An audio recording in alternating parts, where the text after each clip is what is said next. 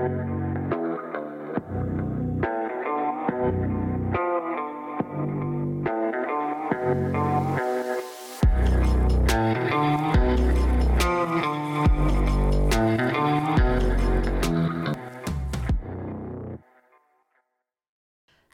everyone, and welcome to another episode of Looking for Love in All the Wrong Dust Jackets, a show where three disgruntled harpies talk to you about everything we love in romance, whether that's books, movies, TV shows, whatever we like. My name's Liz. I'm Danny, and she's never going to let the disgruntled harpies die. Nope. I said it once. I'm Wiggles, and I will never die as a disgruntled harpy.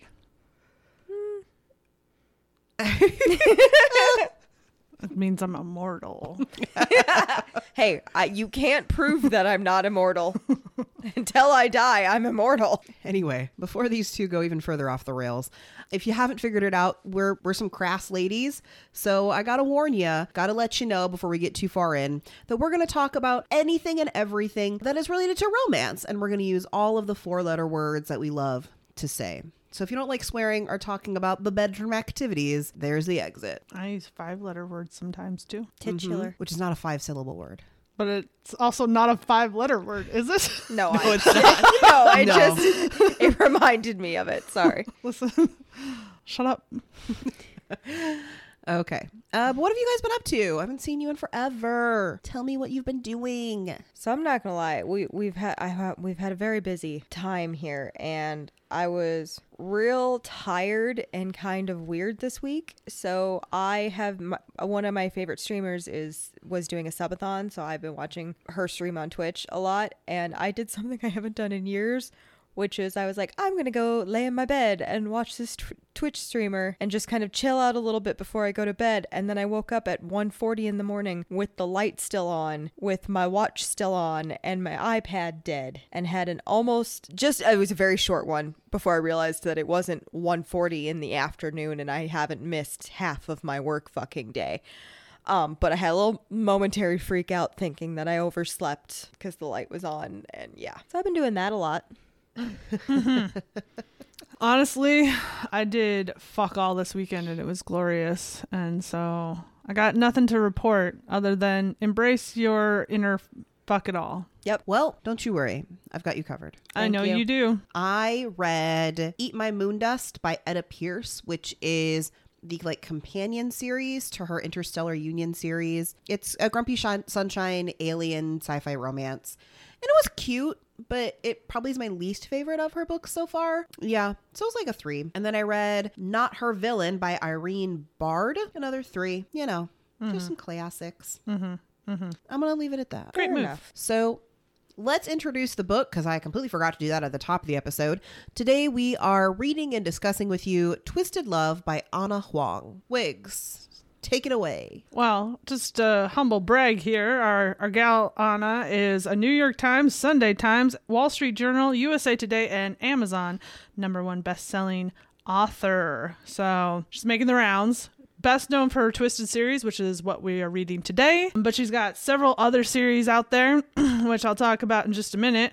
She writes new adult contemporary romance with deliciously alpha heroes, strong heroines, and plenty of steam, angst, and swoon. Her books have been translated in over 24 languages and have been featured in outlets such as NPR, Cosmopolitan, Financial Times, and Glamour UK, which I got questions. Okay. Financial Times. What? I'm guessing they're just talking about how popular her books are and what kind of money she's making off them, or how much money they're producing. I don't know. But there's a part of me that wants to look up the article out of pure curiosity of what is Financial Times? What are you doing? What are you doing? I don't know. I don't read the Financial Times. I don't know. I'm poor. Exactly. A few other fun facts about our gal here. She is a self-professed travel enthusiast, loves incorporating beautiful destinations into her stories, and will never say no to a good chai latte. Same. Those are good. Those are delicious things. Here are some books because I'm not going to list them all off because she's been pretty prolific. She's got the Kings of Sin series, which starts with Kings of Wrath, Kings of Pride, yada, yada, yada, Kings of many things. She also has her Twisted series, which, like I said, we're reading now. And she's got what she calls her like Sweet and Steamy series with books like If We Ever Met Again, If the Sun Never Sets, If Love Had a Price, yada, yada. You get the point. I gotta say, I do enjoy the symmetry that some authors have where they're just like, I'm just going to basically change like like a little part of the title and it's otherwise the same title. I find that enjoyable. I don't know why.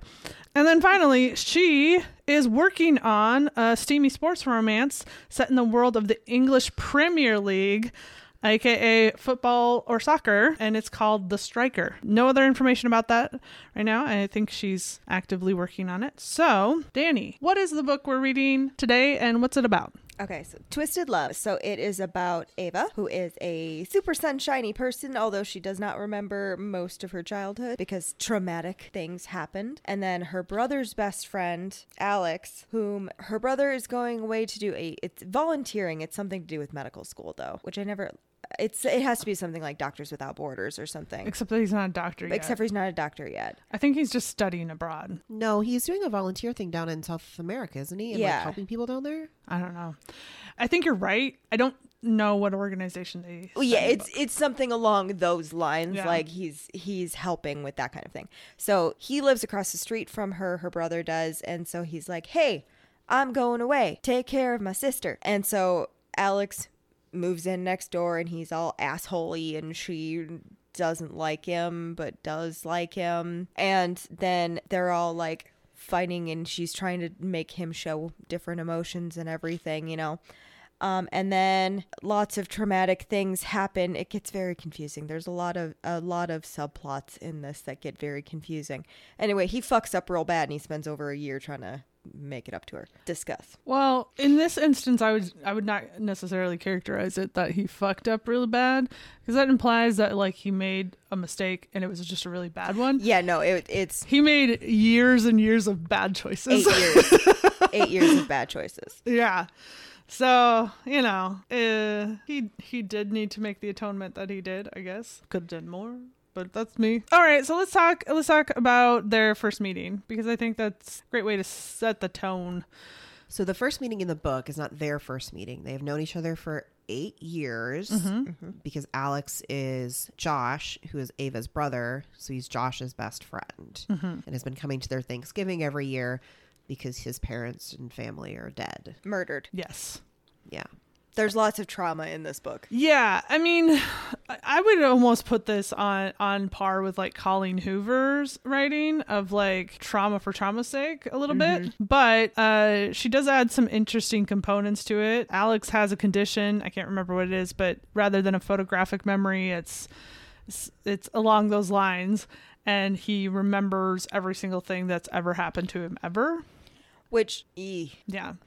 Your brain would be so busy. oh my God, it would not. I already have insomnia, and part of that is my ADHD, because like I lay in bed and then it's like, I'm going to think of really obscure things. If I could never forget certain things, like anything about my life, I would never sleep, which he has really bad insomnia. Yeah. He says he sleeps like 2 hours or something a night, which is not healthy. No.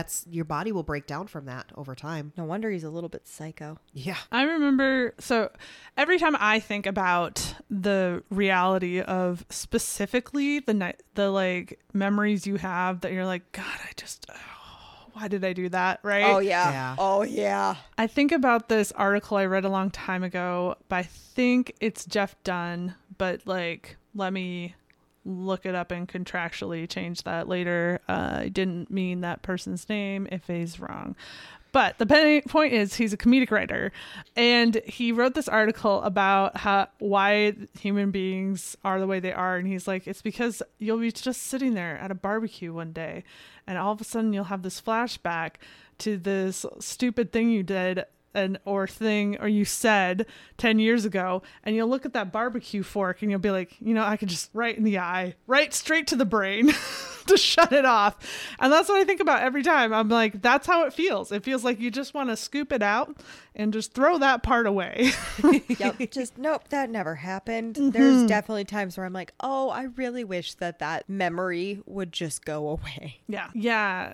And so in some ways that does make his personality make a little more sense, because if you had to live with every single thing that you did, you would definitely make all the effort in the world to not be embarrassed, to not be put in a position where you feel anxiety, to not be in a position where you're uncomfortable, because you're going to have to fucking relive it at some point. Yeah, it also explains why, like, he's not erratic. He comes off as very much in control of everything, but reading some of his perspectives, I feel like he's a little all over the place, and that kind of makes sense sometimes because, well, you've got everything just replaying up there. Well, and it's not only just that he has everything replaying, but he's also had horrible things happen to him. And so the fact that he has to replay his parents' and sister's murder that took place in front of him when he was like 10. Yeah. He was supposed to be at camp. Yeah. He was supposed to be gone. And he literally watched, and they were having such this really made me sad when they finally like reveal how it happened and everything. Like, they were playing a fucking board game, and he was like running to get snacks or whatever and yelled at his little sister not to cheat. Like that, it was that little, hey, don't cheat, as he was like running to get snacks, that for whatever reason I was like, oh my God, oh no. Well, the other thing about him is he is a genius, like insanely high IQ, which I'm sure the being able to remember everything plays into that a little bit. Well, he started his company at like 14. Yeah. Well, and it did have that very annoying, in my opinion, trope of they're the best. This Yes. person's the smartest person in the world. Yeah. He's the coolest person in the world. He's the richest person in the world. No.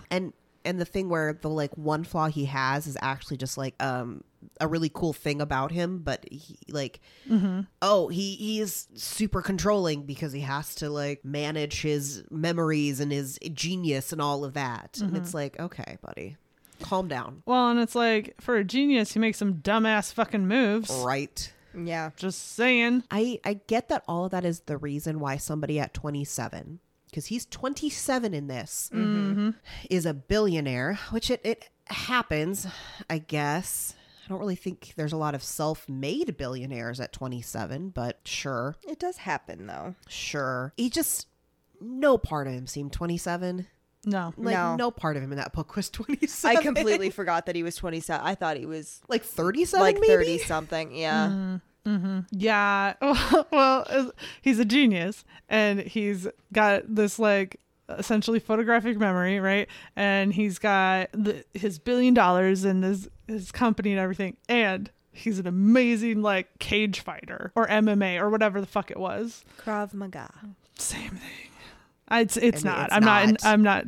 But it is the same thing in the context of his character development. Yes, is what I correct, mean by yes. that. Like, it could be any type of fighting. And how do you have time for all of that?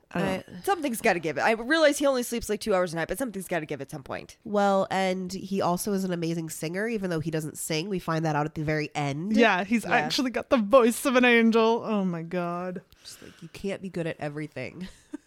Isn't it almost a little bit unattractive to have somebody be like, I'm the best at everything? Yes. It's the Superman complex where it's just like he's almost unbeatable, and it's kind of like, well, that gets boring. Right. Except that the one thing he's not good at is communicating.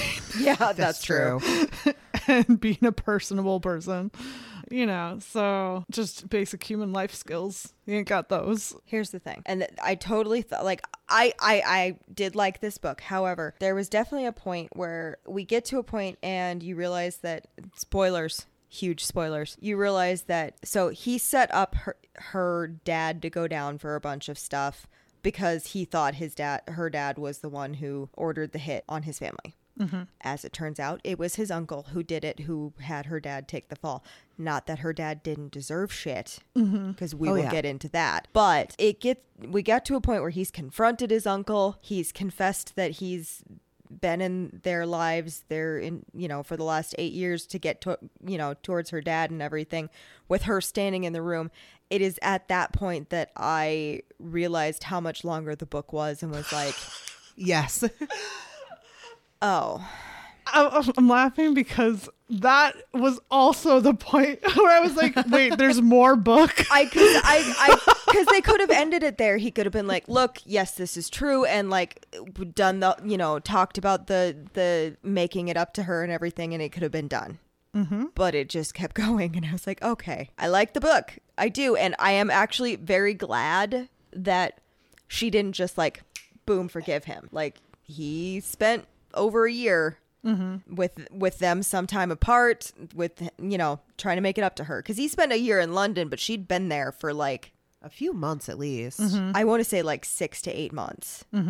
So like I am extremely pleased with, she didn't just, oh my God, I forgive you. Thank you. Yes. Love that. Thank you. Because boy didn't just fuck up.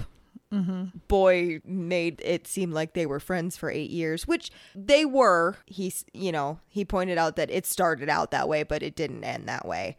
However, he had a lot of splaining to do. But it was definitely the point where they were like, they got to that point. I'm like, okay, so yeah, the book is almost over. They'll have, the explaining and making up and everything. And nope, there was quite a bit of book left. 3 hours later. Yep. Granted, it was not like in the line, because I listened to the audiobooks because audiobook daddy, our favorite Aiden Snow, he's amazing. In the grand scheme of things, as far as audiobooks is concerned, was it super long? No, it was like 10 hours.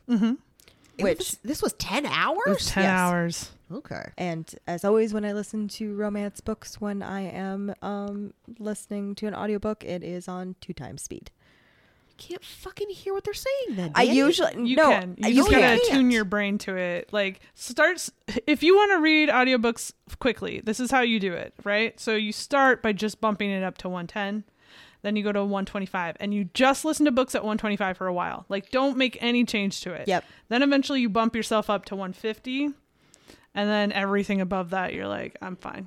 Now, I normally can start at 150 and be completely fine. I cannot start at 2 time. Yeah.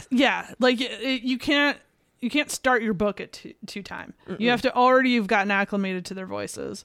But if you're just beginning the process of, I want to read this book faster, just do a simple 110 because you're not ready for the big leagues.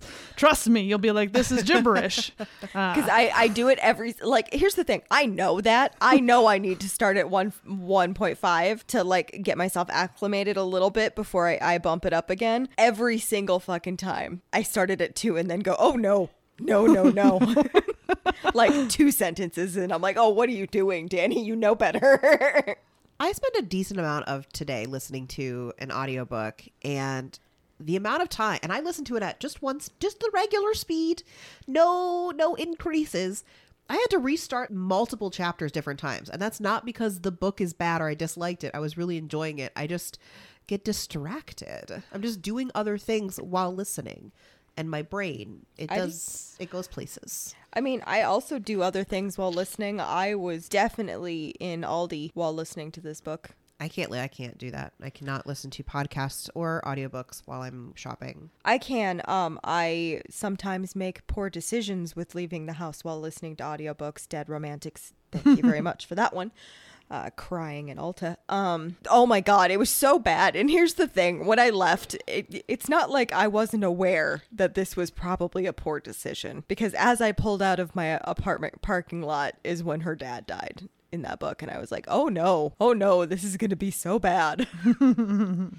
But it is what it is. Well, so this is what I have to say to that whole conversation, right? One, it really depends on the person who's narrating the book. Some people have significantly slower speech patterns. Correct. Sure. But what you are experiencing when you are listening to a book at like 1.5 speed, that's what my brain tries to do when I'm reading. Only instead, my eyes can't like keep up, and my brain and my eyes are trying to do this like tug of war of who's in control. And so for me, 1.5 speed is just like the pace at which my brain would naturally read if my eyes didn't get in the way. Oh, see, I'm the opposite. I can read like a book or ebook or whatever very fast. When I do sometimes miss things or things get a little confusing, but I can't do that with an audiobook. and I cannot. I actually am a very slow reader, which is why, if y'all haven't noticed, 90% of the time I listened to the audiobook. Also, I cannot sit still, and I need to. I have actually gotten to a point where I need to almost constantly be listening to something and doing something else. And so a lot of times I'll be listening to audiobooks and stuff and like playing a video game, all of the things. But like, depending on the video game, then you'll be paying attention to the video game. If I was playing Baldur's Gate and trying to listen to audiobook, it wouldn't work. Oh, I do. Would not work. No, because then I'm not. It's my first playthrough. I have to consume the game. I enjoy it if it's a mindless game, and by that I mean like a Candy Crush, a Tetris. I play Civ. I play Yeah. Civ and do that, but that's a turn-based game too, so I can just like pick up a controller, do some stuff, put it down. I've definitely listened to more than one audiobook while playing Red Dead Redemption 2. I can't do it then either, and I've played Red Dead Redemption 2, but sometimes it's very intense. You got to shoot all the people in a very short amount of time. I mean, there has been a couple of times where I might have killed my horse because I was not paying attention to where I was going. Yeah. My trouble with all of that is I almost have mind residue when I'm doing anything that requires any like muscle memory. So like if I'm running when I'm reading a book, the next time I'm running, I'll be remembering that book. Oh, I've done that, yeah. Or if I'm playing a video game and I like Candy Crush and I've been listening to an audiobook, I will start remembering that regardless of whether or not I'm listening to that audiobook. Sure, your mind is creating connections between things. Yes. And so I have to be really careful with that because otherwise sometimes what will happen is if there's still like this residue for a video game or an exercise that I was doing, anything like that, right? I will start conflating the two stories. And I'll be like, there's not vampires in this story. Why is this happening? I do that with places because, for instance, this was also a very bad idea to go out in public while listening to that one. For Not All Himbos, and for this one, I went to Aldi. Do not listen to Not All Himbos Wear Capes in Public. Yep, nope. Do not do that. Poor decision. Not even the first chapter. No. Yep, nope. She just announced that the second one is coming out at the end of February. What do you mean the second one? She's already got like... The second audiobook.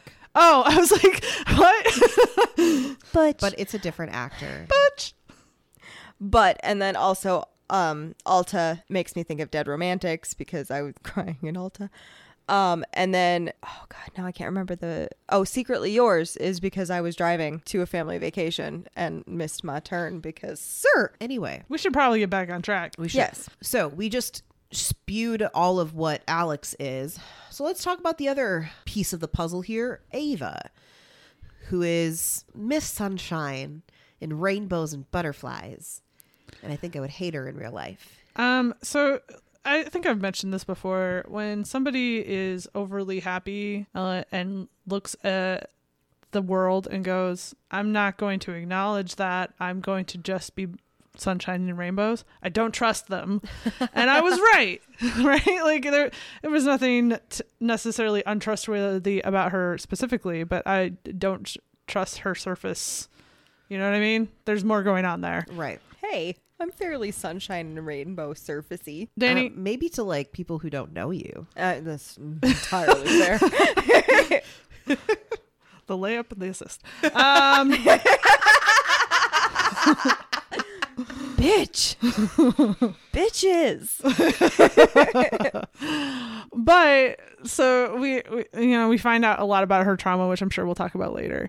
But she does know some of it. She knows that she was almost drowned when she was a child, and because of that, she's afraid of bodies of water to the point that she won't hop on a plane because she's afraid to cross bodies of water in a plane.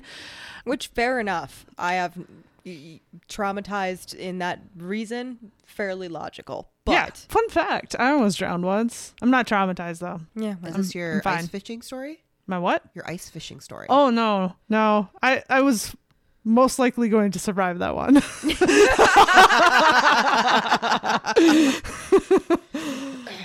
No, but she's also got this added attachment, or what do they call that? Not difficult attachment, anxious attachment factor to her personality because to her knowledge, her mother pushed her into the water to drown her.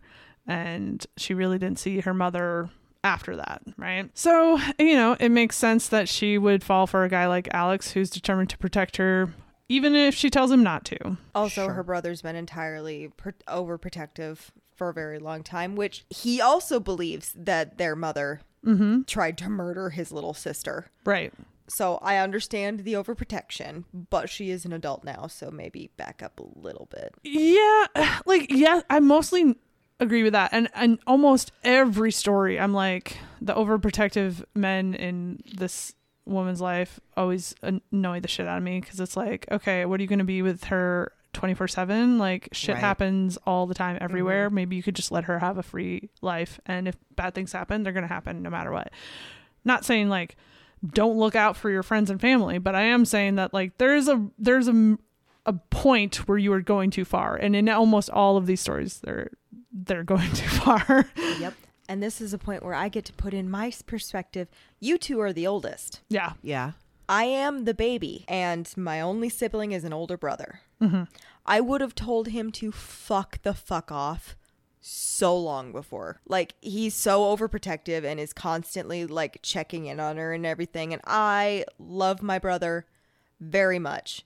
If he was that involved with my life, I would have slaughtered him. Josh actually doesn't bother me, but that's also because Josh really isn't in this book, so we don't have an opportunity to get bothered by him. The amount of times I would have slapped Alex, let me tell you, it's pretty high. Well, so I will say this one thing in response. Alex sort of becomes a pseudo parent, and I think that's why you don't see her reaction to him being exactly what you describe of like fuck the fuck off, because you wouldn't tell your parent to fuck the fuck off if they were like, make sure you put your seatbelt on, right? Like, Yeah. and so like he's been so parentified in that situation that even he doesn't see it that way. Like, it's just his job.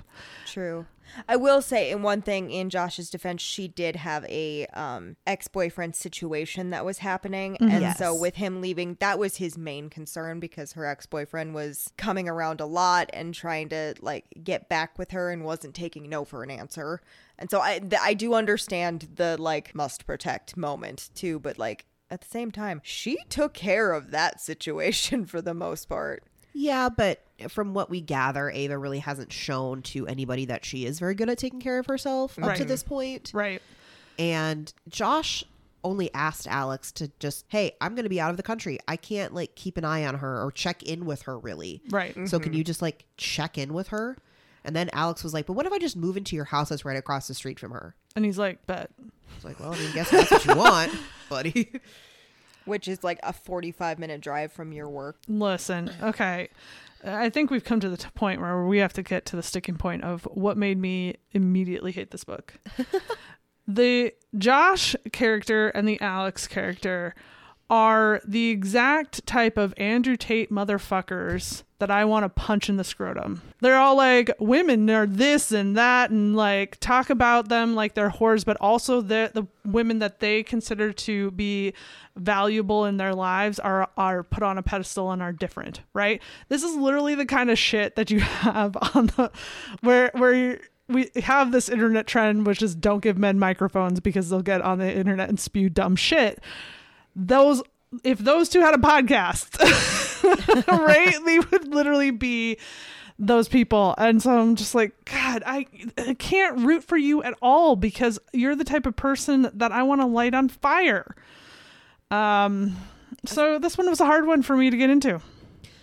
I didn't get that as much from Alex. Like I understand in the beginning he was very much like, I don't want to be with any of these women who are trying to like get all up on me. I just want the easy situations I have, but I don't want any commitment. But Josh was like, I fuck you and I fuck you and I fuck you, and we're all gonna fuck all the time. I agree, because Alex, here's the thing with Alex is he did have certain women that he went to fuck, but they were all like, they all knew it. This is what we do. There is no strings attached. Even bitch face McGee, who I can't remember her name right now. Madeline, yes.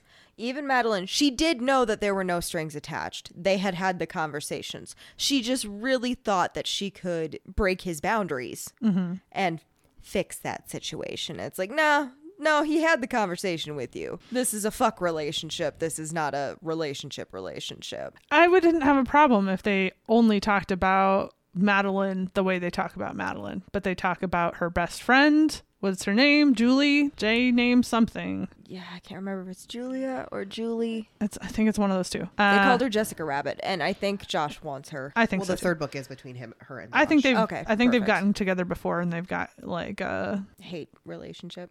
yeah. But you know, the way that both of them talk about her, not in their head, not in their POV, like that's already not great, but like out loud to each other, they're like, well, she's, you know, as much of a hazard to her to my sister as anybody else, and this other bullshit. And I'm like, literally just stop talking. Her name is Jules. Jules. I was close. And I guess, you know, I don't mind the whole, hey, we're just here to be fucking, right? Because like, hey, you do you. If everybody's consenting, have fun.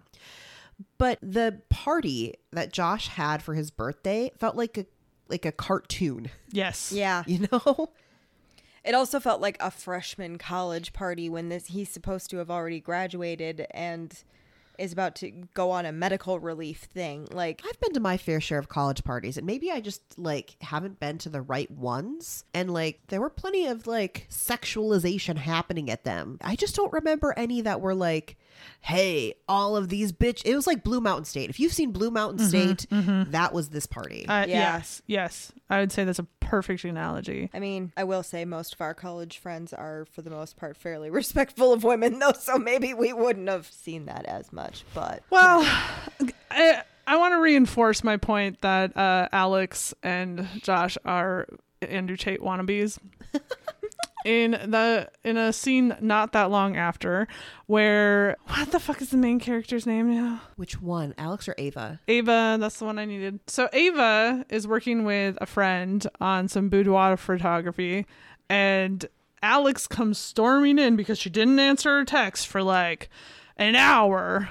What a bitch. Right? And then makes them delete all of the pictures and threatens to like destroy this guy who is like having a very voluntary photography session that had nothing to do with this man. It was for his portfolio. This part pissed me off. And Yes. it not only Yes. pissed me off at Alex, but it pissed me off at Jules. Oh yeah, Jules should not have led Alex there. Jules is not really a great friend. No, No. she's not. Because not only did she baited him and took him there, but she knew what she was doing.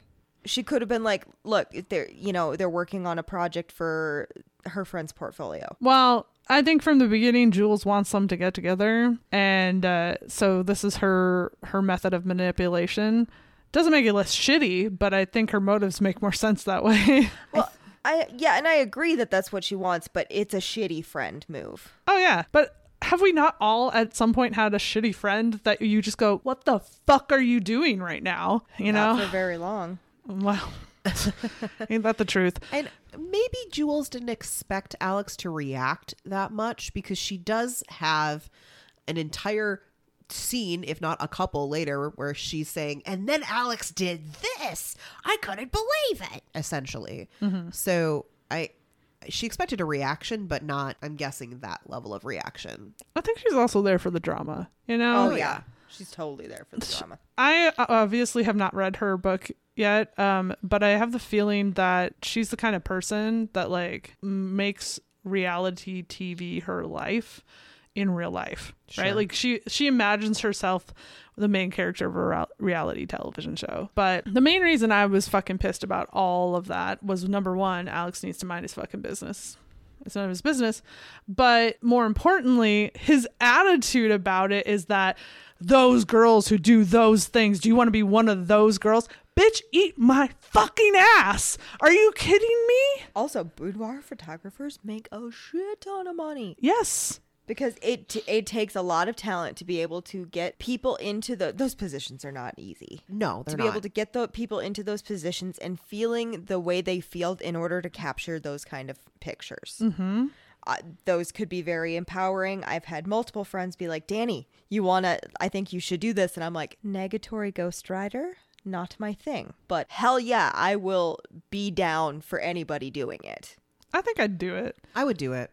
For sure. I thought about it. I've definitely thought about it. I'm like, while I'm young and hot, like let's, before the titties are dragging on the ground, like let's take care of it. I admittedly don't like this. I don't like my this for either, but I think that's kind of one of the reasons I want to do it is I want to see what, can somebody make it look better? I don't know. Okay.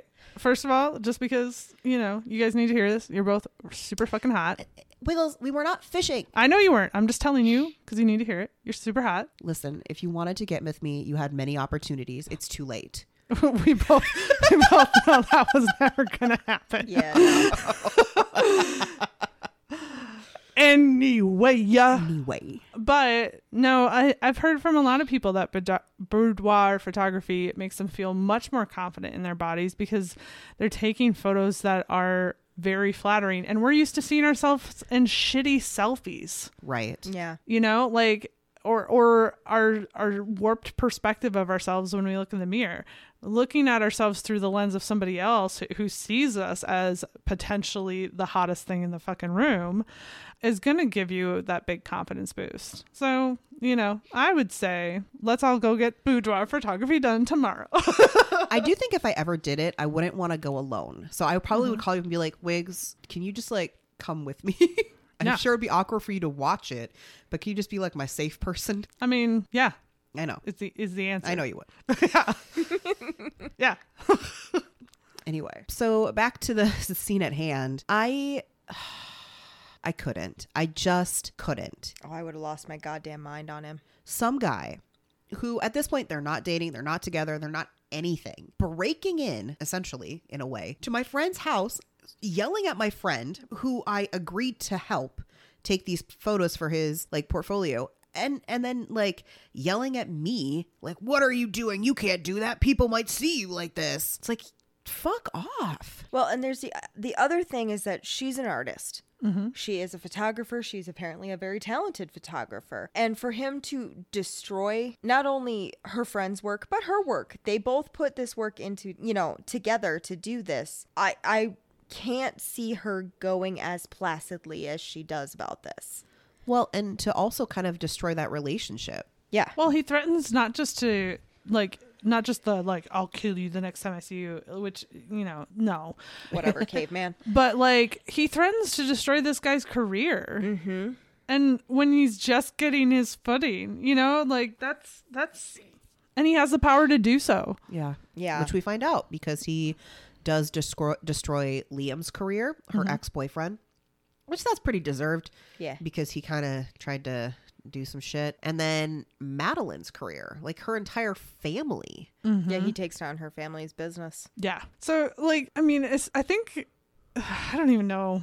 I'm sorry. I'm just frustrated with him. At what point are we supposed to go, oh, but he's a good guy? Well, I think bitch, where? I think that's supposed to start happening when he cancels his date with Madeline to stay in and have a movie night with Ava. Sure. But I don't know. It was a really awkward scene. Mm-hmm. Mm-hmm. And then it ended with her falling asleep on his couch. And his response to that is, well, I'll take you up to my bed. Right. Where he I could've will just also left- be sleeping. Yes. Yes. And I'm like, this is supposed to be what? Romantic? It's supposed to give us that awkward. Yeah, I was like, so leave me on the couch. Right? Yeah. That to me was more reading as threatening. Yes. And again, I understand that not all guys get this, but listen when we fucking tell you, if you are a guy and you're listening to this, it is terrifying to wake up in a space you don't expect to wake up in, first of all. But when you also are not waking up in the place that you went to sleep. Oh, hell no. Mm-mm. That does not make me feel endeared to you. That makes me feel way distrusting of you. As Yeah. it is, if I wake up and something is not as I expect it when I wake up, for instance, I passed out watching the stream the other night and I woke up with the light on. My phone was not on the charger. The iPad was dead and my watch was still on. That terrified me for a moment, not only because I thought I was late for work, which I was nowhere near, but it took me just a minute to figure out what was happening, where I was, because things are not the way they're supposed to be when I woke up. Mm-hmm. Well, and on top of it, she wakes up basically laying kind of half on top of him and apparently with her hand on his crotch. Yes. Can't say that I've ever. You know, when I wake up and I flail around, I don't usually find my hands in those places, but I'm old fashioned that way. As someone who does wake up with another person in bed, it does happen. I'm sure it does happen. The just waking up with your hands in inappropriate place. Well, it's not inappropriate if you're married. It's like, whatever. It happens. But to just wake up. But like fully cupping it? Come on, man. Like the way it's described is that she's like basically the bun to his hot dog. Uh-huh. Anyway, we're going to move past that. But she freaks out because it's like, did we do something last night? What happened? Mm-hmm. And like, I don't know. What was he thinking? Why would you do that? And I realize he doesn't really understand the extent of her memory issues because she doesn't talk about it. And I don't think her brother ever talked about the fact that she doesn't, because that's news to him when she does tell him that she doesn't remember most of her childhood. Yeah. But like, for someone who has memory issues and she wakes up and is cupping genitalia of a man that she has not ever touched in that way before, you would have the things of what the fuck. Yeah. That's the rational reaction. Yeah. Ay, vey.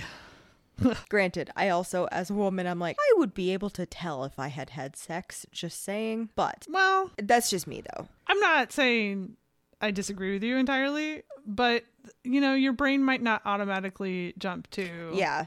what sensations am I feeling? Yeah.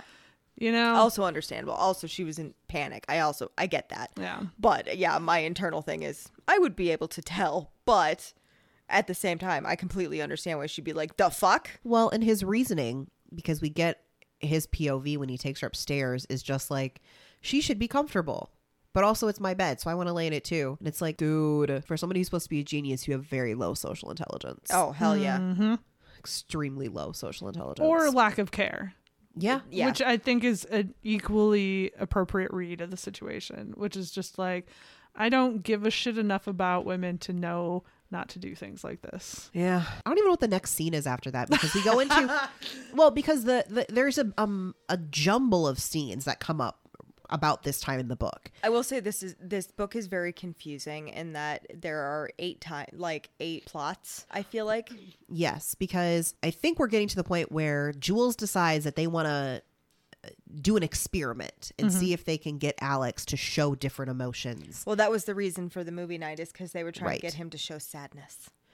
And she tries to notebook him, doesn't she? No, Walk to Remember and Marley and Me. yeah. And so then they go on a picnic because she's trying to, I don't remember what that emotion was. Joy. And I don't know why Alex ever agreed to go on a picnic with her. That seemed very out of character for him. Yeah, it's true. And then she makes him really awful garlic cookies to try to get him to show disgust. She doesn't. I completely forgot that happened.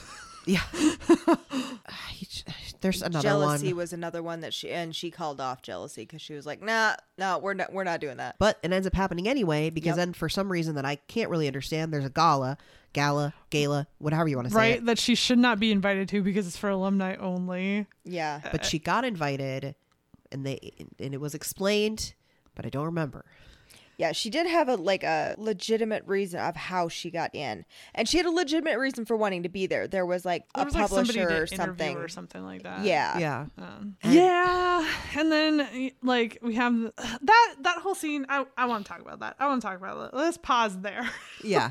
Because I was super confused because somehow in all these things that they've done with each other, we're really like nothing has happened. Right. Somehow they dance together one time and they're in love. And I was like, what evidence have you shown me that leading up to this moment that was possible? That was my big thing with it too, Yeah. is because like, why did Alex get so jealous? Mm-hmm. Why? I don't know. I literally don't know. And you could make the argument that he's maybe actually had a thing for her all these years, but then you need to like fill us Establish in. that. Yeah, you need to fill us in on that and establish it. Because the way it's written is he's just like, yeah, cool, I'll watch your kid sister for you. And all of a sudden, bam, I will control her. And I'm like, that's not how that works. Right. The only thing in my mind that makes a lick of sense, but we don't find it out until like the end of the book or nearish the end of the book, is Alex so I'm skipping ahead, obviously, to said end of the book. Alex, when Josh left, Alex needed another way to get into her dad, Michael's house. So he needed to be invited to Thanksgiving again. So he needed Ava to invite him. So he needed to get close to Ava.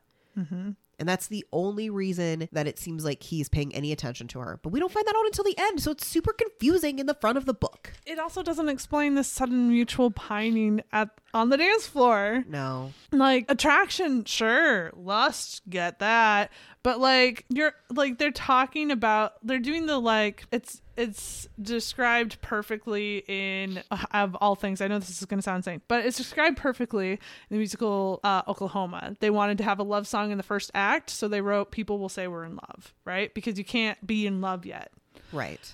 That's what this is supposed to be, but it doesn't make sense for them to be doing the "we're not in love, but we're in love" part. Yeah. And then that concludes the experiment, and we jump to Alex is going to teach Ava how to swim.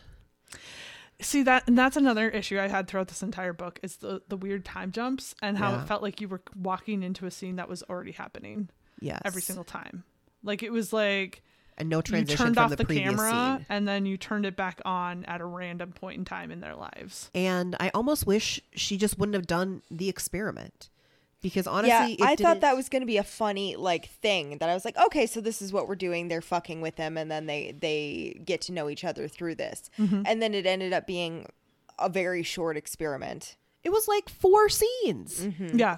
And like the friends are like, well, whatever. Completely the opposite of "'Tis the Season for Revenge." Well, Right. and see, that's where I thought it was going. I was like, okay, so it's going to be like "'Tis the Season," where, you know, this was the plan, but then it kind of goes haywire, and they actually do kind of end up falling for each other. And then I'm like, but that's done now. Yeah. Why is there so many plot points? And why are none of them really connected to each other? And I think the book would have been much more of a success if she would have just either gotten rid of the experiment and just did the like get to know each other in a roundabout way, and then there's the swim lessons, because there could have been a lot of cute moments with the swim lessons. Oh yeah, absolutely. And there was a few. There was a couple. I also would have liked it if we as the people would have known all along that he was involved with their family for this specific reason. I think it would have definitely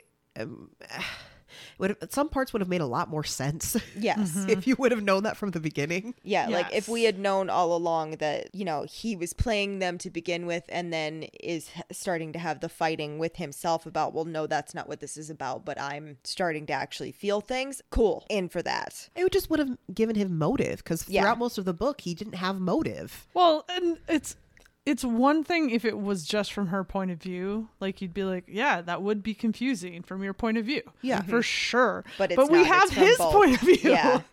And his point of view does not touch on this whole plot that he's been brewing for 8 years. It only talks about it in vague, like, I'm gonna get the guy who killed my parents. Like, you wouldn't think about the guy's actual name.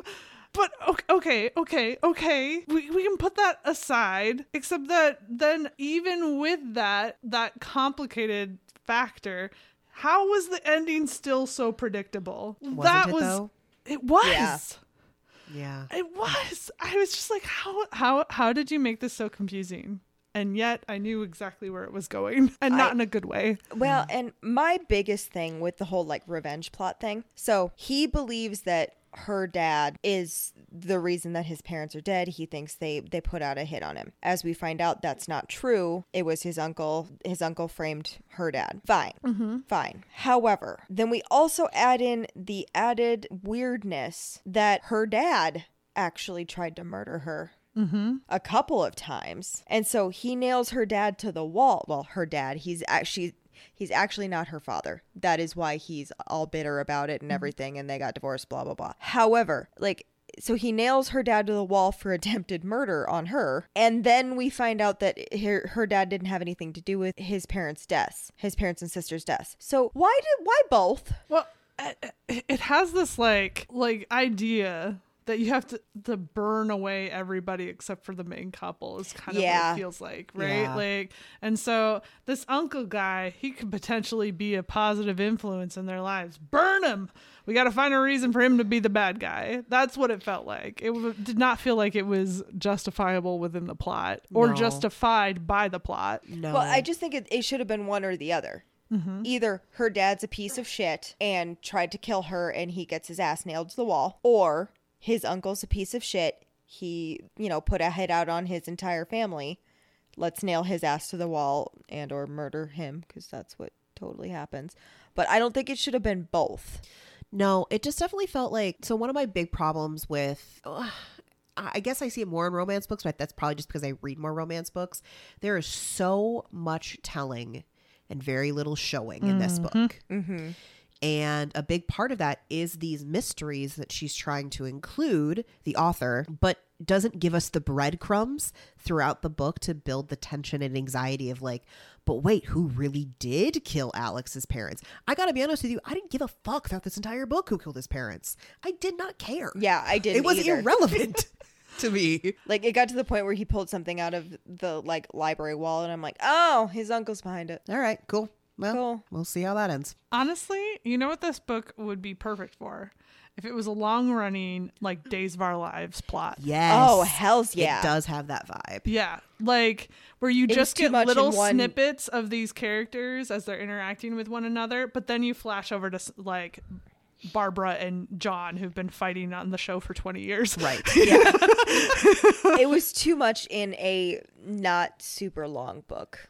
Right. And yet the book felt so long. I agree with you at that point where I was like, okay, they're in the office. Cool, this is going to end. And then I realized how much longer of the audiobook was. And I'm like, oh, no. Well, I did text Liz, and I'm pretty sure it was not the most nice reporting. Let's see what I got here. Why I get no text? Because she knew I had finished the book Yeah. and she didn't know if you had yet. Yeah. Fair enough. Why is this book so long? I'm listening to this book at 2 times speed and I'm still bored. That was me. That was after I texted like the day before and was like, I think, I don't remember why we texted the day before, but I had mentioned that, that I had like 3 hours left. And I was like, but why? Now, don't get me wrong. I didn't dislike this book. There was a lot going on with it where I was like, what? So typically in books like this, that maybe the romance isn't very strong, there's the saving grace of the spice. Yeah. And this is my transition into that conversation. It wasn't that good. Where was it? What happened? Well, I mean, The TikToks is telling me these are dark, spicy books. There was like, what, one sex scene? Maybe 1.5? Yeah. well, and they promise these things that like they promised us that he was like really into rough sex. Oh, yeah. The fucking butt from behind, hair pulling, Yes. calling filthy names, choking. I was like, okay. Okay. Give it to Because me. Madeline mentioned it. And I was like, okay. Okay. You've piqued my interest. And then it really didn't come. Well, then you like there was a part of me that felt like Ava when I was like, wait, I thought you said that you like to fuck from behind and call people names. That's not what's happening.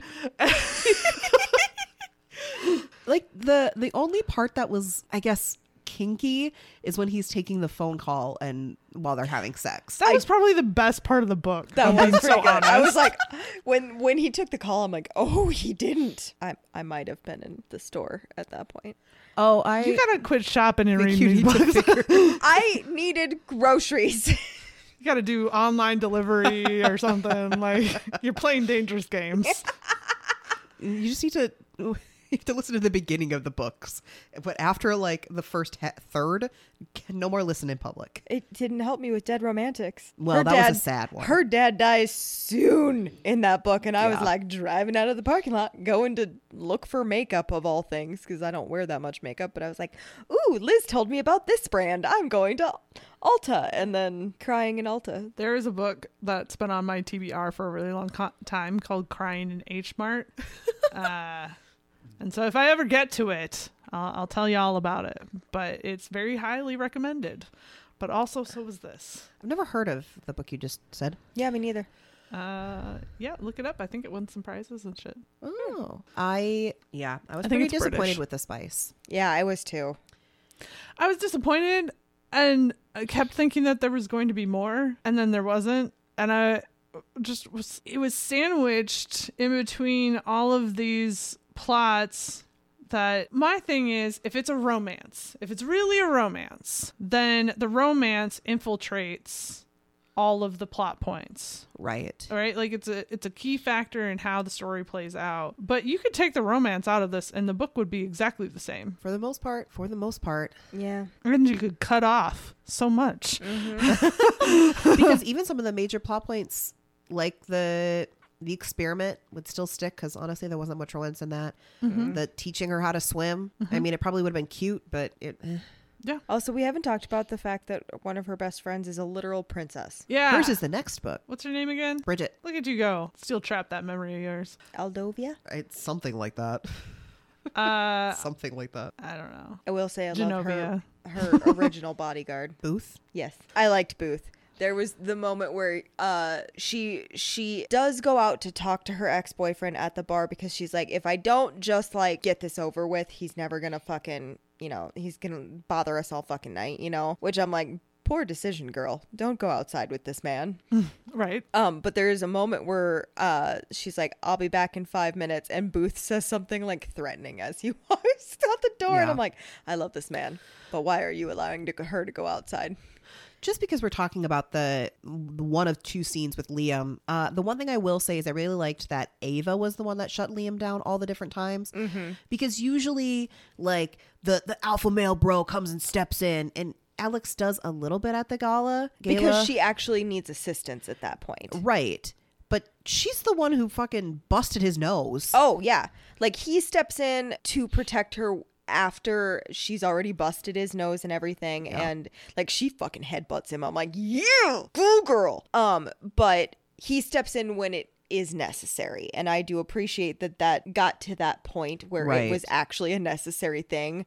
Because, like, she fucking kicks him in the balls and walks back into the bar. At the first one, I'm like, oh, fuck yeah. You go, girl. I still probably wouldn't have gone outside with him myself. No. I probably would have been like, hey, bouncer, sir, this person's bothering me. Also, just like a general PSA, if you're ever in a situation where you need to headbutt somebody, first off, it's a pretty risky move. Second, you really need to aim your forehead at their nose, because the last thing you want is to just butt your head into their forehead, and nobody's happy after that. Oh, yeah, no, I can feel the instant headache from that. Yeah.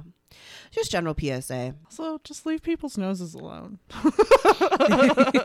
Well, if somebody's coming up and trying to like cause problems, like Punch them in the throat. It's Also- way more effective. oh, if you can get your hands up, but if they're like this close to you, Oh, yeah. I'm just saying if they That can't cut my sound breathe. off. That's why you go for the balls. Oh, yeah, every time. Also, I do get a little annoyed with her because she mentions a lot that Josh has bought her like a 12-pack of pepper spray. That bitch ain't never got that pepper spray on her. True. I'm going to be honest. I was gifted a, like one of those pull whistles. Yeah. And it just kept pulling. So it's sitting in my car right now, never to be used again. Also, you have to be really careful with pepper spray and mace, because you're just as likely to mace yourself as you are the other person. That's true. And I sure would. would. I mean, So, and I carry pepper spray. I do. But I especially carried it. I used to work at a bar, and I was, weirdly enough, one of the bouncers. I was security when I was working, and the cops came in one time. It was really, really cold because Midwest. And I think they were walking rounds, and so they were taking the opportunity to walk from the back of the bar from the front of the bar to the back of the bar in the heat for just a minute. And they were like, "Wait, you're security?" And I was like, "Yeah." And they're like, "But you're like 5'5" and ginger." And I was like, "Correction, I am 5'4" and ginger. Thank you very much. Is that a threat? And what are you trying to say about gingers? I know, right? Fuck you. But I also had my coat on because I was standing next to the door because I was carting people when they were coming in the back door. Not that there were very many people at that time. Fucking cold as shit. But they were like, but what if somebody comes at you? And I just like pulled the pepper spray out of my pocket, and one of the cops goes, good girl, and walked away. But it was just funny. I'm like, yes, I am security. So one of the things that the author sets up is the next book, which is Bridget's book and her new bodyguard, Reese. Here's what I don't understand. And it really irks me. So I'm gonna have to set up a whole bunch of stuff here to get to my point, but that's okay. Once Ava's dad, Michael, is put away, his uncle, Ivan, Yes. who's really the person that put out the hit on Alex's parents, kidnaps Ava and Bridget because they'd snuck out and went to some party without her bodyguards. Alex didn't have people on her that night. So he kidnaps the two women and brings them all the way to Philly, which I'm sure DC and Philly aren't that far apart. But in my brain, I'm like, that's too far to take somebody on a kidnap. I don't think you'd be a very good kidnapper. No, I get sick of them. I'd be like, it's 20 minutes. You got to go. It's been too long. Note to self, don't ever kidnap anyone with Liz. No. I feel like you need to get them to She's shut the up. weak point in that plan. She is the weak point in that plan. I can do. I can help with the initial act, but not the long-term haul. I don't think any of us would be good with the long-term haul because people annoy me too much. I'd be like, I can't deal with your whining anymore. I think that's how I'd escape, is I just annoy my kidnappers. I mean, like, I just tell them in depth, like the plot of Twilight or something. And That would just be to enough torture to let them. me get you to let go. Yeah. Your luck is you would like start doing that, and your kidnapper would also be like, "You're Tell me right, I when." know." And you guys would just end up having a whole conversation and be like, "Oh shit." We just become best friends? Yeah. Anyway, so they're in Philly at Ivan's mansion, and Alex like comes chasing, running after them. And then Reese, Bridget's bodyguards, come chasing, running after them. I just realized the point I was going to make is on an entirely different scene. So I just did all that build up for nothing. Nailed it. Nailed it. Anyway, that happened. Do you guys have anything to say about that scene? Just that it was stupid. Like, okay. It was That's not predictable. nice. It was predictable though, right? Like, Yeah. Alex. Yeah. I've read that same scene in a million things. I've watched that same scene in a million things. I didn't care. And as you would expect, Alex's response was, "Oh, I'm too much of a danger for her to be around, so I'm gonna have to tell her that I didn't love her, and it was all really a lie." Like, cool, bro. That lasts about 20 pages. Yes. Also, I do end up getting annoyed with him. I remember at this point I was in Costco. I do end up getting really annoyed with him because he keeps saying that Bridget took her away from him. Because the last time he saw her was when Bridget was taking her away from him. And it's like, bro, you did that situation. Well, Bridget he held did her all while of she that was shit. crying. I know. Bridget held her when she was crying. Stop acting like it's Bridget's fault. Also, like, you didn't have to say all that shit. Like, if you knew you were gonna just, like, end it all anyway, like, what was the point of that? Yeah. That was fucking stupid. Oh, like, really, like, breaking Ava's heart? Yes. You didn't have to do all that. Well, I mean, I get the thought process of if she hates me, like, really hates me, maybe she'll get over it faster. And it's like, that's not how that works, That's dude. not how that works at all. You just No. layered betrayal on top of like normal breakup heartbreak. Again, this man's supposed to be a genius. Yeah. Like, come on, bruh. Let's put 2 and 2 together and make 4, right? It's not that complicated. You could have just shut the literal fuck up.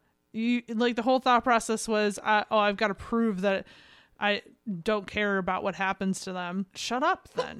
Just be like, sure. Do whatever you gotta do, man. Shut the fuck up. It's not that hard. We didn't have to read 20 pages of you whining. And then he gets over it real fucking quick as soon as Bridget's like, "Hey, get your shit together." Yeah. He's like, "You're right." You're right. I shouldn't be moping around being a dumbass. I guess I'm gonna go win her back. I mean, maybe the whole point of it is to get Ava to kind of be more self-reliant. Self-sufficient. Yeah. Yeah. She hops, like, she mopes for months. Well, she does whinge quite a bit at the beginning of this book about how, like, annoying it is to have people being overprotective of her and all this shit. But she does also do very little to prove to anybody that she is self-sufficient. I will say she does have a little redemption there towards the end because She does. she has the time. She mopes. She's made everybody around her worried sick. Mm-hmm. And then she finally picks herself up and flies to another country to do her dream program, really. I do think it's wild that Bridget's reaction to that is not, okay, I need to make sure this man never comes back into her life. But instead is, I need to go make sure this man comes back into her life. And I'm like, that would not be my choice. Nope. No. My choice would have been like, if I ever see him again, I'm having my bodyguards tackle him to the ground and make him eat dirt. So now we've come to the scene that I had a problem with. So we've gotten there, which was Bridget goes to Alex's office with Reese and is like prodding Alex to basically say I love her and like go after her in the airport. And I don't understand how come Alex didn't already know that she was flying, because he says that he has a person following her around all the time. He knows that she's been swimming by herself. He knows that she's been doing all this stuff, and yet Somehow she Reese- bought an international ticket and he doesn't know. Exactly. Which is way easier to trace than any of the other things he's describing. Yeah. Yeah. That's my problem. Yeah. Like I said, this book would be a perfect, Book 2 is Bridget and Reese, Book 2 is Bridget and Reese. which is a no-no because she's going to become queen. yes, we do find that out in the epilogue that her brother has abdicated the throne to marry a peasant. So naturally, she wants to marry her bodyguard. I mean, that's not like, that's the plot, right? Like, Yeah. Yeah. yeah. So Princess Diaries too. Well, Sorry.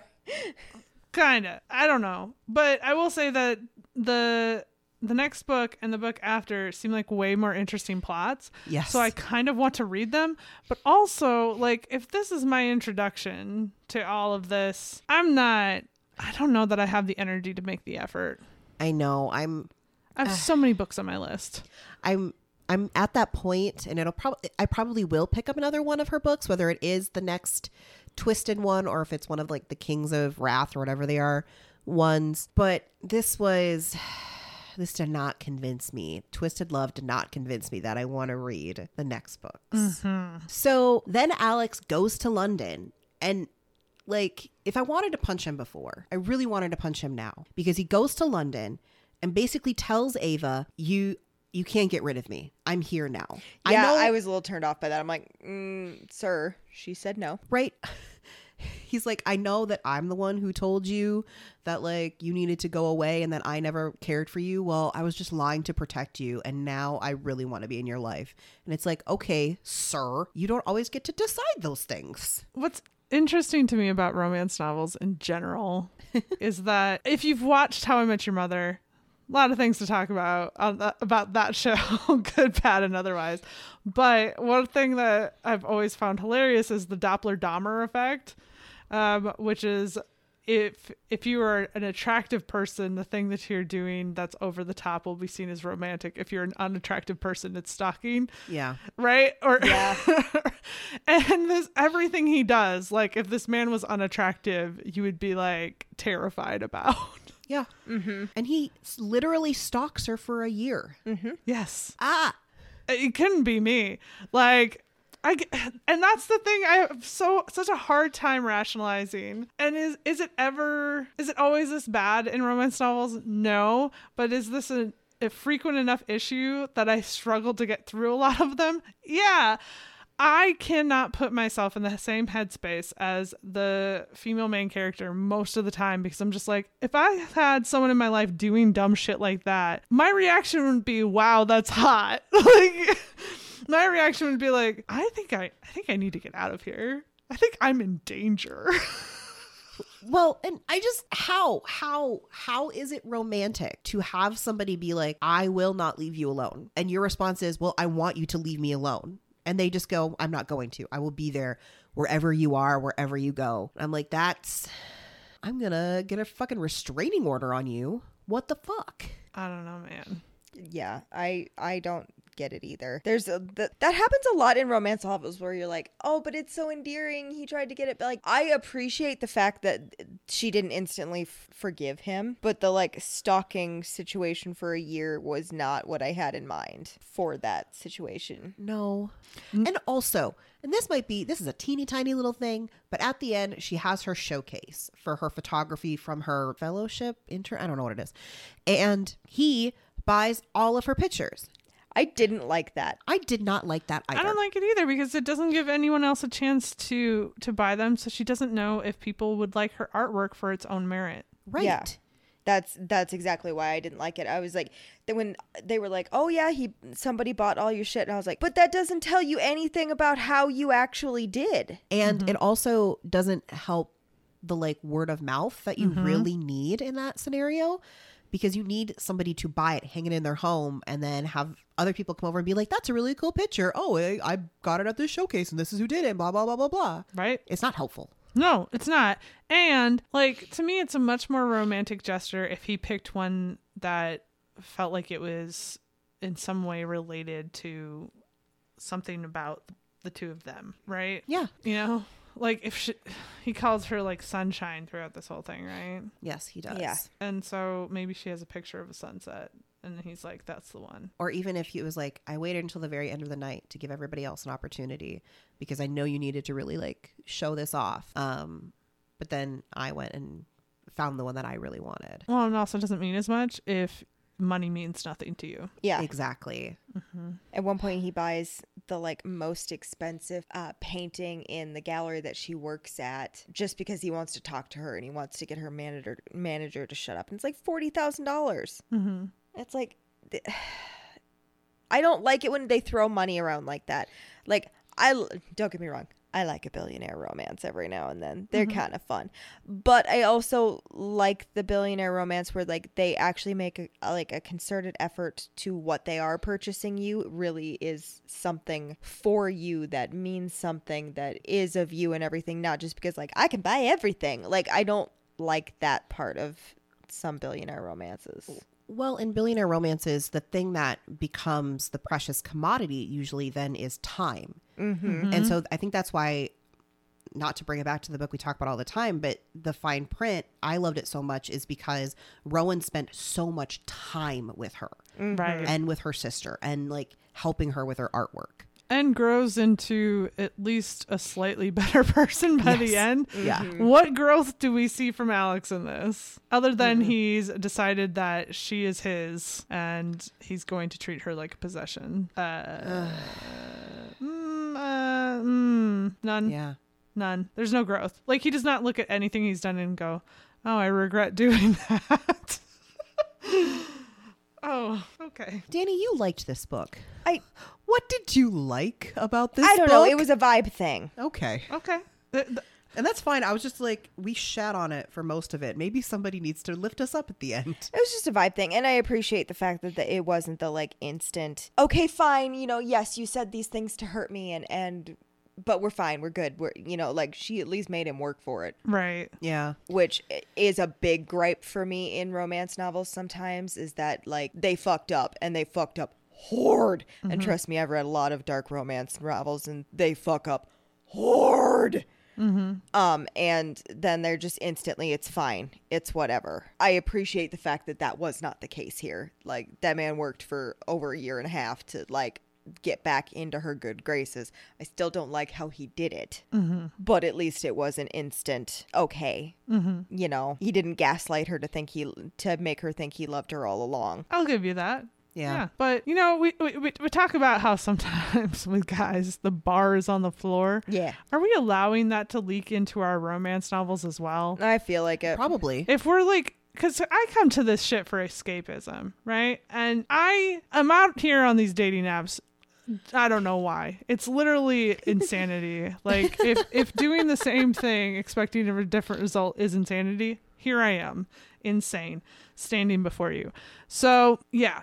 But like, I don't know. I feel like the standard of what makes a guy romantic in our romance novels is also on the floor in a lot of them. And this being a perfect example of that. I'm like, I don't see the romance here. I'm sorry. Maybe I'm blind. But I don't see it. Well, and I can make the argument as well, though, that maybe I come from a different perspective than the two of you. Liz has been married for a very long time. I make that sound like you've been married for decades. I've been married for a decade. For a decade, yes. Which when you're early 30s is a long time. Yes, It is a long time. Liz has been married for a long time. You are still actively looking for relationships and everything. I don't want one at all. A man could walk up and profess his undying love to me tomorrow, and I'd probably laugh in his face. I mean, But I what would if? too. But what if? Hold up. What if he did that and he had a tail? That would be a different conversation. Oh my god.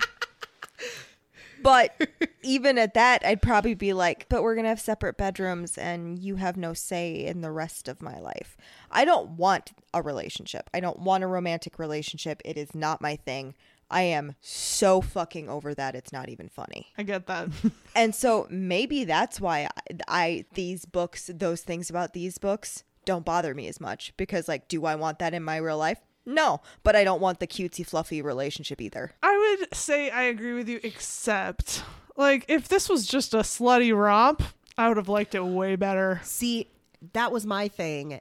Not to cut you off, but it's like if there would have at least been like, I don't know, at least a solid 4 times the amount of spice, I would have been like, whatever, Alex, you fuck good, so it's okay. Yeah, I mean, I complain a lot about these books, obviously. But I feel like at least if you're true to what you're trying to achieve, maybe it's good. But like if this is romance, traditional romance, it failed in my opinion. Yeah. Oh, yeah. If this is a smutty book, it failed in my opinion. Yeah. If this is a drama, it failed in my opinion. So like, what is this book?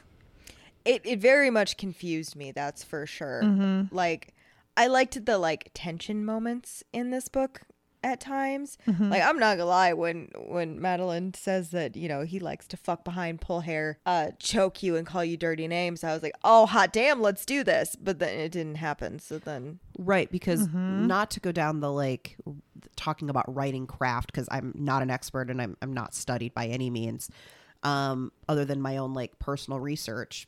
But what happened there is the author made a promise, right? She said, almost like a Chekhov's gun situation, right? Like, you told us the hair pulling and the dirty names and all of that, and then we didn't get it. Yeah. Maybe we got like, I don't know, like a cute version of it, but we didn't like get it. yeah. And I'm expecting something.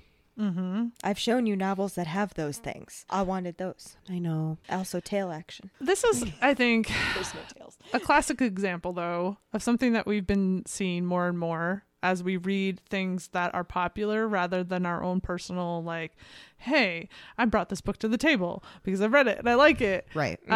We're trying to read what you are all reading. Because you're all exposed to the same books, because we're all being fed the same books from all the same reviewers, right? Yeah. And I'm really, really starting to question whether or not I should trust anything that's popular, because the majority of the like reading failures I've had in the last year have been popular books on Book Talk or BookTube, or what is the Instagram version of that? Bookstagram. Like, I just, I have a very well curated Goodreads, or I did, and now it thinks I want to read these things like this, and I'm like, no, I don't. My Audible is very confused, and I'm like, no. Yes. And so I don't know. I think the step forward is I'm going to be a lot more picky about the reviewers I get behind. If you are not, I don't know if you guys saw this. There was this big, Book Talk drama about this one author. I don't even know what her name is. I'm not going to blast her on here. But basically saying that if you rate below a 3, you're an asshole. I saw that, and fuck that. Yeah. What's the point of rating then? That means 3 becomes the new 1, 4 becomes the new 3, and 5 is probably still 5. Right. That's all it means. Yeah, you've just shortened what the rating system is. That's it. You've left less room for nuance. But yeah, so I bring that up to say that I don't trust reviewers who don't rate below a 3. And I don't think I'm going to watch anybody who doesn't have some 2s and 1s in their arsenal. Yeah. Yep. We don't have to agree on everything, because I don't want that, right? No, we don't agree on everything. Right. But you do have to have things you don't like, or I'm not going to trust you. So on that note, what do you guys have for ratings this week? Oh boy. Let's start where we always start. Spice? Question mark? It was like a 2. I liked Yeah. the fucking on the phone scene. That was nice.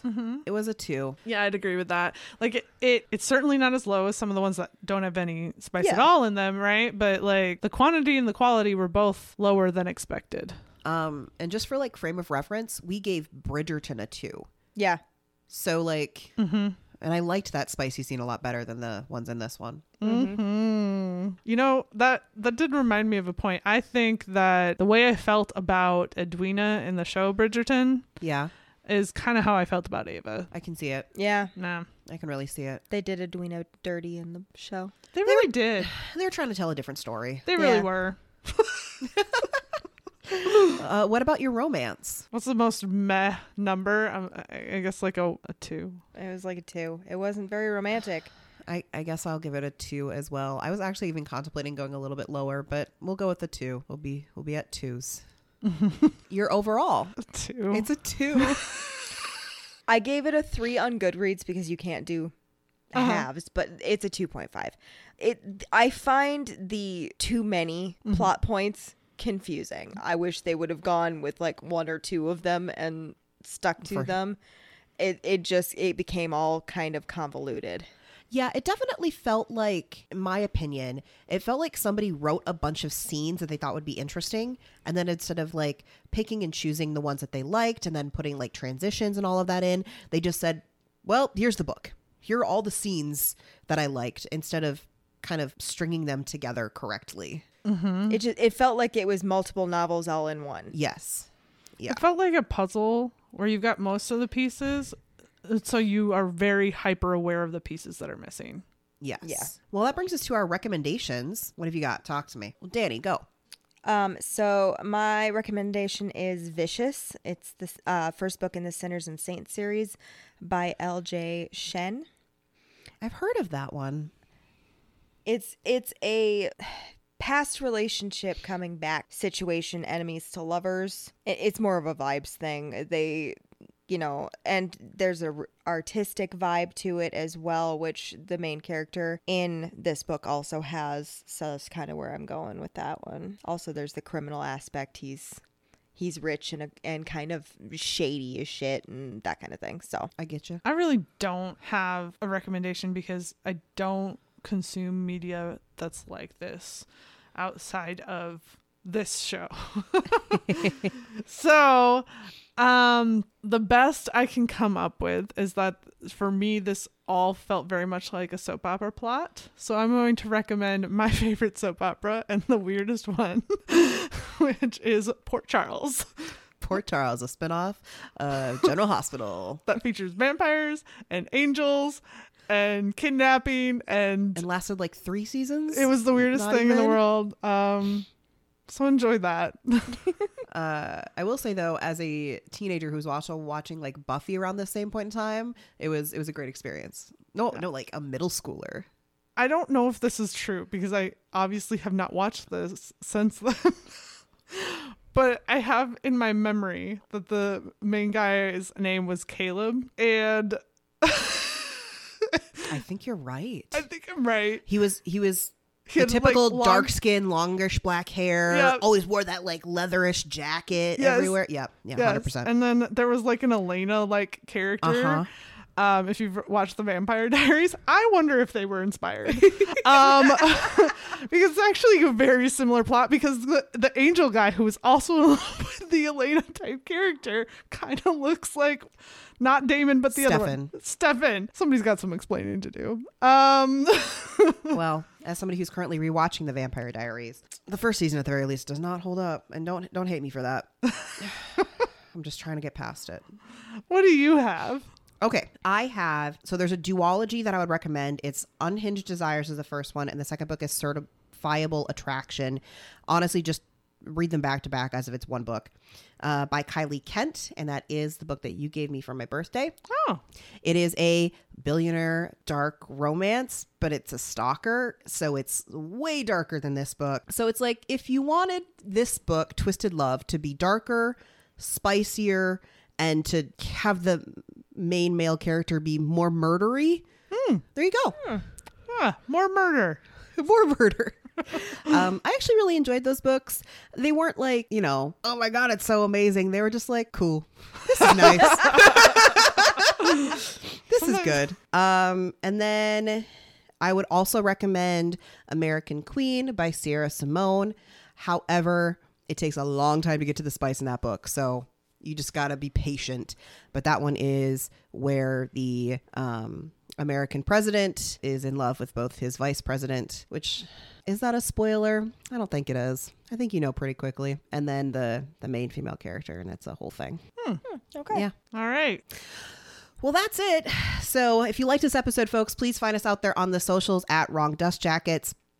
On everything you can think of. We're brand new to Threads now. I'd love to chit chat with you over there, so come find me. Otherwise, look at our website at wrongdustjackets.com to see any upcoming episodes, find our blog, yada, yada, yada. That's all, folks. Bye now. Bye-bye. Goodbye.